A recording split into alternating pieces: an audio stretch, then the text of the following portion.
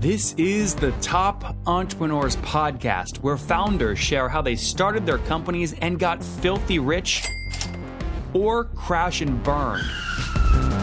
Each episode features revenue numbers, customer counts, and other insider information that creates business news headlines. We went from a couple of $100,000 to $2.7 million. I had no money when I started the company. It was $160 million, which is the size of many IPOs. We're bootstrapped. We have like 22,000 customers. With over 5 million downloads in a very short amount of time, major outlets like Inc. are calling us the fastest growing business show on iTunes. I'm your host, Nathan Latka, and here's today's episode. Hello, everyone. My guest today is Mark Smokler. He's founded 6 companies, 2 of which have been acquired and 3 of which are market leaders in their respective spaces. The leading brick and mortar retail analytics company, Idealspot.com, a leading online retailer, SakeSocial.com, and a cutting edge marketing services platform, Written.com. Mark's companies have generated over $300 million in lifetime revenues and sold over 150,000 products worldwide. Mark, are you ready to take us to the top? Yep, I hope so. All right, so you're doing so much. The challenge is I have to figure out one of these things to focus on. So let's do it this way. Which one's making the most money top line? Idealspot, SakeSocial, or Written? Well, it's Sake Social. So we sell Japanese sake online. So we're the largest online retailer of Japanese sake. But no, I mean, Idealspot is the one that's rocking and rolling right now, and that's where I spend most of my time. Okay, let's focus on that. But I'm curious, now that I know it's sake, how much do you sell annually in Japanese sake online? Well, a lot. I mean, on a daily basis. So we use Shopify on the front end. I'm a big fan of Shopify. And essentially every day we sell thousands of dollars worth of sake all across the United States. Now, there's some states that are obviously dry that we can't ship to. But again, I mean, we ship to most states and it's all outsourced. I have no employees. We have a third-party warehouse in Napa Valley that picks, packs, and ships all of our brews. And again, Shopify on the front end, and it's just just a fully automated business. So it's a really fun business. That's great. So a couple thousand a month. So minimum $365,000 a year. Do you do more than $1 million a year there? We do not do more than $1 million a year. Got it. So between $365,000 and $1 million, but no touch. No touch. I mean, yeah. I mean, it's just it was a hobby business that became something more and interesting. And again, it's not that I'm a big drinker of sake. It's just, an opportunity that I saw. And that's a sort of a long-winded story in and of itself. But again, I mean, if I just had, 5 of those, I'd be happy, right? Fully automated businesses that just sort of print money on their own. Yep. Okay. Let's talk about Idealspot. What's it do and when did you launch it? Yeah. So we launched, the platform that's live today, we launched roughly, September of 16. So what is that? 15, 16 months ago.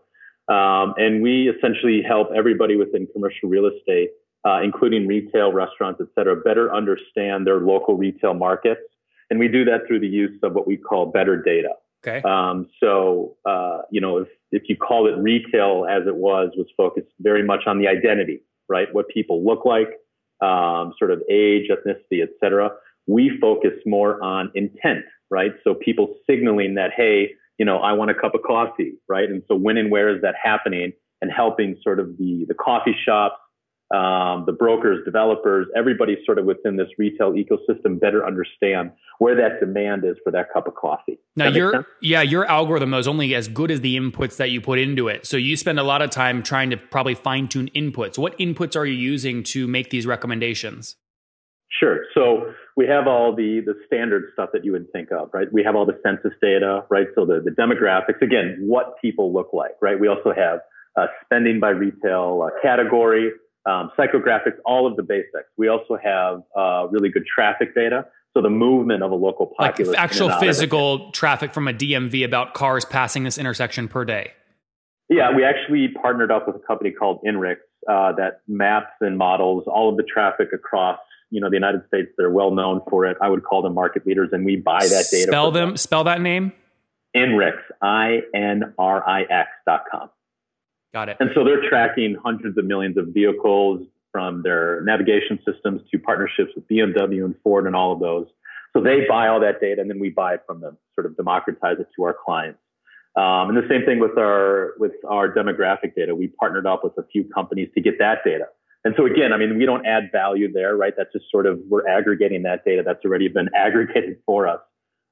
Where we cut our teeth is basically, so the demand side data, that purchase intent data is ours. We've been building up that model for over 2 years now, and we're pulling that from search and social networks. And we're marrying that to identity. So we're taking the what people are and we're marrying it to sort of the who people are, right? So I'm a 41-year-old white guy from Austin, Texas, right? And so retailers make tons of assumptions based on what I am, but they don't know who I am. For instance, they don't know that I'm a vegan, that I suck at golf, right? I'm not a fan of yoga, et cetera. That's who I am, but you wouldn't get that from my identity. And so what we're trying to do is we're trying to peel back a layer and try to help people better understand. You use social to get those other data points. Well, actually, search and social. Search is more active intent. That's somebody raising their hand saying, I want a cup of coffee near me where I'm at right now. And that could be from them typing into Google Maps. So how do you know that, though? That's my question. Like, do you have a partnership with Google where you know what they're searching location-wise on their phone and you tie that back to the demo data?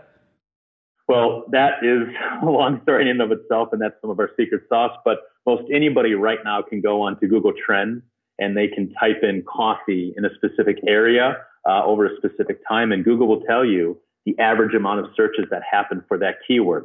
Now, it's not just, coffee, but it's 800 related cousins where it's, roasted and, bulletproof coffee. All of those things aggregate up. So we aggregate all those up, and then Google will tell you, of course, from a citywide level. Same with Facebook. They'll tell you from a citywide level what the reach estimate is for a category. But of course, we take that down from the city level to the street level, right? So we chop that all the way down.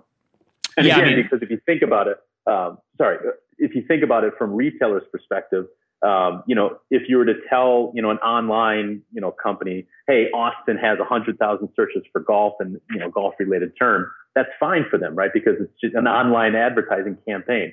But when you're talking about a location that matters, right? Is that, aggregation, north, south, east, west, where are those people? Where is that density? And we help them sort of locate that so they make a better decision. And who is they? I mean, is it Starbucks? They're trying to open a store in Austin. They want to know where they want your recommendation on which intersection to open it at. Yeah. So we don't work with Starbucks today. Not but yet. Is that an example?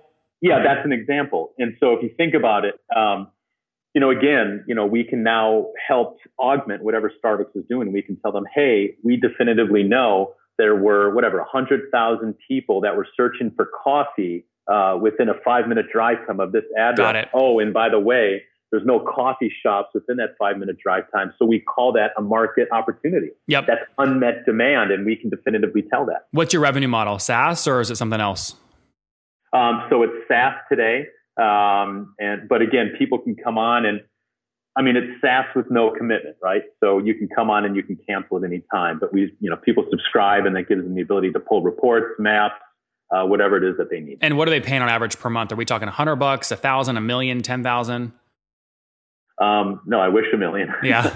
So we start at $100 today for just a basic report, and we scale up from there. What I would say is our average take right now per client is anywhere from $500 to $1,000 per month. Yep. And it really depends on what they want, right? And so if they want all you can eat, today that's, $2,500 for them to basically pull all you can eat reports, maps, models, full access to our data. And are you the utility metric you're selling around is what based off like line of data, or like what are those? Is it, you know what I'm saying? Like, is it data records? What's that number? I'm sorry, what are you asking? Well, I'm asking how, no, not the deliverable. When someone starts at $100 plan, what utility-based pricing metrics are enabling you and your sales team to upsell them to a $500 or $2,000 per month plan? Is it additional feature sets, additional lines of data records, additional contacts? What is it? Yeah, so today we're a seed stage company. And so right now at this point, it's all about getting people sort of using the service, trying it, getting to appreciate it and find the value in the service.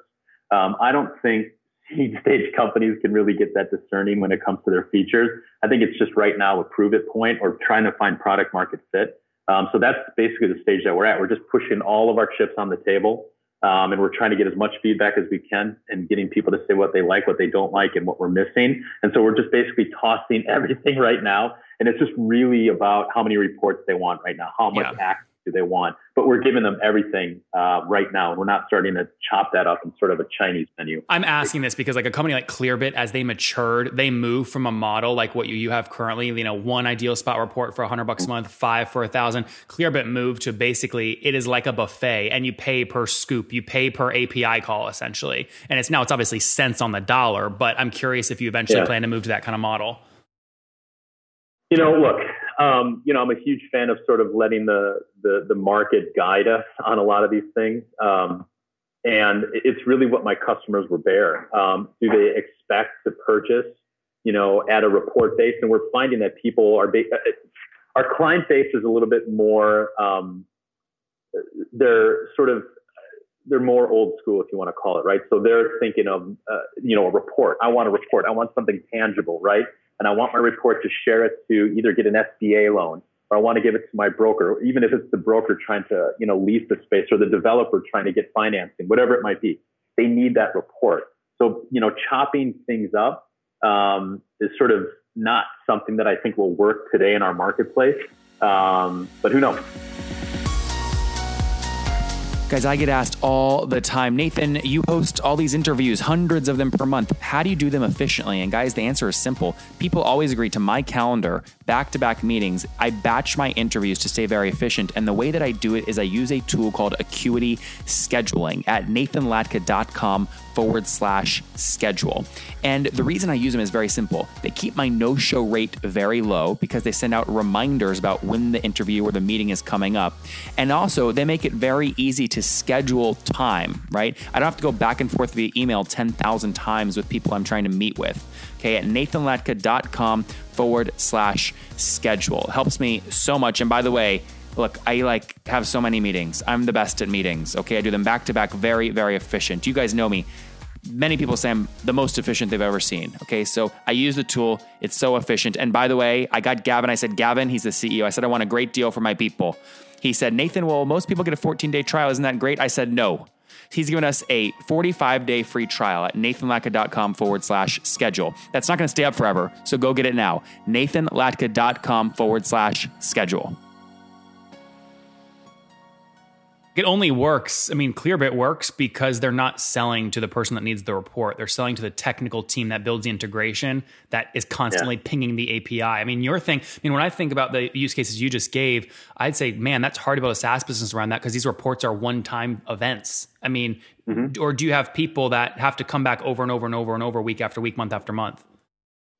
Well, yeah. So this is an interesting thing, right? So to find a good location or to get the right tenant, you have to pull multiple reports and look at multiple locations and look at multiple types of retail categories. And so, but Mark, once you find that tenant, though, isn't it done? No, because things change. And so even from the demand point, let's say that there's a huge spike in demand, and we've had this conversations with a number of grocery chains, et cetera. And so if we track over time demand, let's say there's a spike in demand for whatever, tires, right? That's an opportunity for them to go into market and run a promotion and try to bring in that demand into that store. And so things are always changing in the retail market, and giving them the ability to be more reactive to what's happening is what we are hoping to do more and more of, right? So call it Google Alerts for your retail location. And so again, you sort of have to look past this, about site selection or getting a retailer in the spot. Okay, how do you get them to evolve? How do you get them to be more open or available to the changing retail market that they live in? Does that make sense? It does. What do you at now? You obviously just launched, right? So you're still learning here, but what do you at today in terms of total customers? So we have over 10,000 registered users on our platform, and they have plotted over 500,000 locations already on our platform, and we're adding about another 1,000 plus per month. And so and that's inbound. And so we're having to basically turn off that funnel about a little bit after lunch, just because we don't want the wheels to fall off. But as you can imagine, the real estate space and data, they're both combining to make a pretty large, fertile environment for us. Mark, what's the customer number, though? I know 10,000 sounds better users, but what's the customer number? How many people are paying per month? Correct. We're closing in at about 100. Okay, that's pretty healthy on that amount of folks, and it's not a cheap price point either. So, are you putting touch on these sales? What's your team size today? We're just 10 people. 10. Just how many of them are another, sales? So right now, 2 of them are sales, not including myself. Okay, everyone based in Austin? Yeah. Oh, that's great. Good. And then in terms of size, I can basically take 100 customers times a minimum $500 ARPU. You guys are doing north of $50,000 a month? Yeah, we're doing higher than that. Yeah. So we're on our way to the 1 million ARR mark. Oh, that's good. Do you think you'll break that in like Q1 this year? That's $88,000 a month. That's the plan. Okay. I don't know if that's the end of your 2018 goal or end of Q1 2018 goal. I'm curious.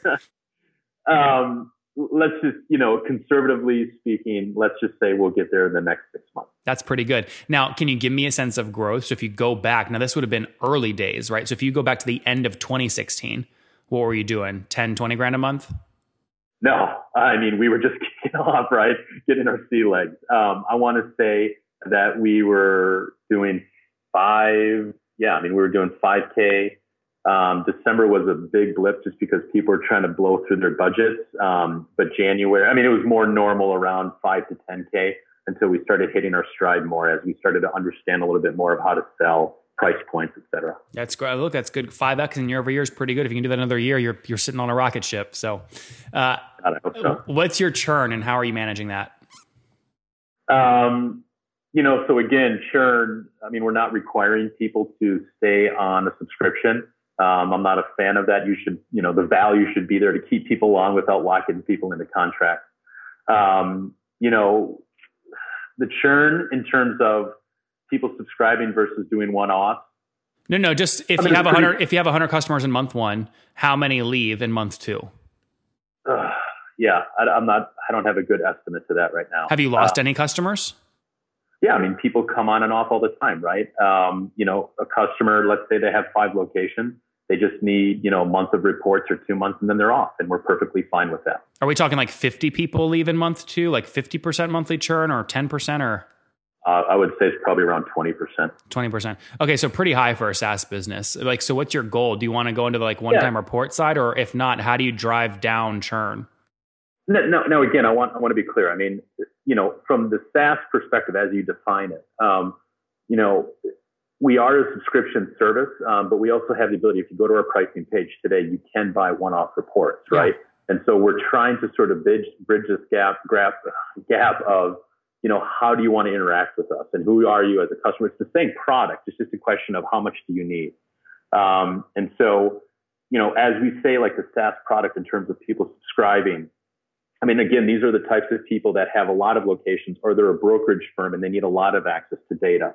And again, the people that are doing the one-offs or subscribing for 1 or 2 months, it's just really hard to look at. Is churn a bad sort of view of the business, or is it just that's the type of customers and that's how they want to take the product? And again, I'm not trying to, it's all revenue to me, right? And so you're still experimenting. Look, one of the things that confused me when my team was doing research for this interview is your first plan is it basically comes out to $100 a report. Well, your next plan, which is 5, it's $1,000 a month. It comes out to $200 a report. The 2 additional checkboxes for that are basically professional services, a dedicated account manager and a team training session, which tells me you're trying to figure out how to onboard people at a higher price point, which you have to charge because you have to pay someone to do the onboarding and the training.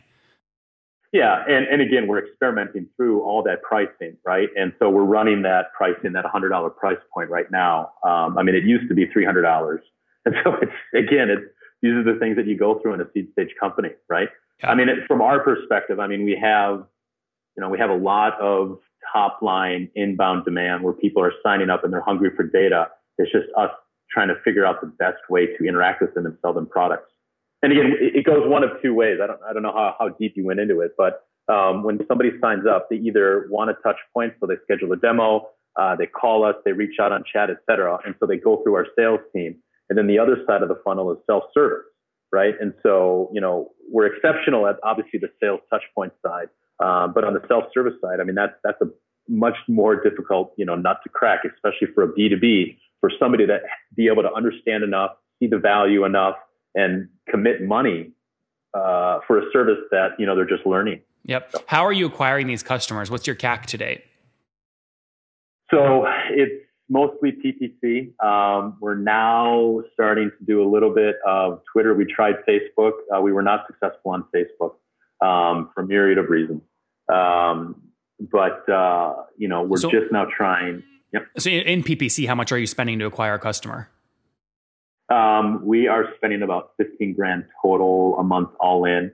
And that's spread between right now remarketing, Google, Bing, and a little bit of Twitter. So, I mean, what I would say is not that much. I mean, if you look back at my days at Finality, I mean, we were spending, $100,000 a month on PPC. So, yeah, but Mark, it all comes back down to CAC. So for that $15,000, how many new customers will that drive? So again, if we're, bringing in at about 1,000. So yeah, we're about anywhere between $15 to $18 customer acquisition cost from sign up in terms of sale. I don't have the exact number. Well, how many signups do you? Well, you said you had 10,000, and then 100 of them have converted to a paying customer. So you need about 100 signups to get one new customer. So take $15 to $18 times 1,000. You can basically back into it. Yeah. Yeah. Interesting. Well, I mean, look, it works because your price point, well, I don't know. You're figuring it all out. That's the beautiful part about where you guys are right now as a business. Have you bootstrapped this or have you raised? No, we've raised. So we've raised to date $2.5 million in seed capital. Who'd you raise from out of curiosity? Yeah. So a mix of people. So we did ATX Seed, was a big chunk here in Austin, Texas. We also got some capital from Steve Case. Over there at Revolution, Capital Factory in town here put in some capital. We had some individuals that were previously customers. So, some retail shops, some money from individuals at CBRE, Newmark, Rubnite, Frank, et cetera. So we had a pretty good list of investors that are also potential channel clients, et cetera. That's great. Makes a lot of sense, Mark. Let's wrap up here with the famous five. Number one, what business book or any book are you reading right now? I actually read fiction to give my mind a break off of business. Yeah, I mean, again, what's your favorite business book kind of all time? I don't know. Geez, I'm so bad at that. Don't make it up. I mean, if you don't read business books, it's fine. No, I mean, I Don't Sweat the Small Stuff is a pretty interesting book for me. Mm-hmm. Number two, is there a CEO you're following or studying right now? I'm not. No. Number three, what's your favorite online tool? Online tool. I don't know. I use a lot of Google Analytics. So looking at a lot of the data. I use Intercom a lot. We use that for our chat program. And so we use a lot of their tagging. They have some good analytics in there as well. Number four, how many hours of sleep do you get every night? 3 to 5. 3 to 5 hours of sleep. You can survive on 5 hours of sleep? Yeah, we have a lot of coffee. Jeez Louise. What's your situation? Married, single, do you have kids? Married, 2 kids. Wow. And how old are you, Mark? How old am I? Yeah. 41. Man, that's impressive. Okay, last question. Take us back 21 years. What do you wish your 20-year-old self knew? Jesus. I don't know, just not have so much of a fear of failure. I mean, we have all this thing where, everything needs to be, great, and we need to just, be awesome at everything, but it just doesn't work like that. And I know I'm not trying to be sort of cheesy, and I know a lot of people have said this, but in most cases, I mean, I've learned more from my failures than I have from my wins. And I've had my fair share of both. And again, I mean, it's just made me who I am today. And yeah, so. There you guys have it from Mark. One day, many years ago, he was drinking too much sake from one of his companies, and he said, hell, I'm going to make this thing called Ideal Spot and start selling this data. Launched the company back in 2015. It really allows you to go in there and buy a report, especially brick and mortar brands, grocery chains, things like this. Every business has an ideal location. They help you find that. He's raised $2.5 million to help grow the company. His team of 10 is based here, all in Austin. Back a year ago, they were doing about $10,000 a month in revenue at a maximum. They're now up well north of $50,000, trying to pass that beautiful $1 million ARR mark in the first 6 months here of 2018. Healthy economics, trying to figure out how to bring down churn and experimenting with pricing. Mark, thank you so much for taking us to the top. Appreciate it. Have a good day.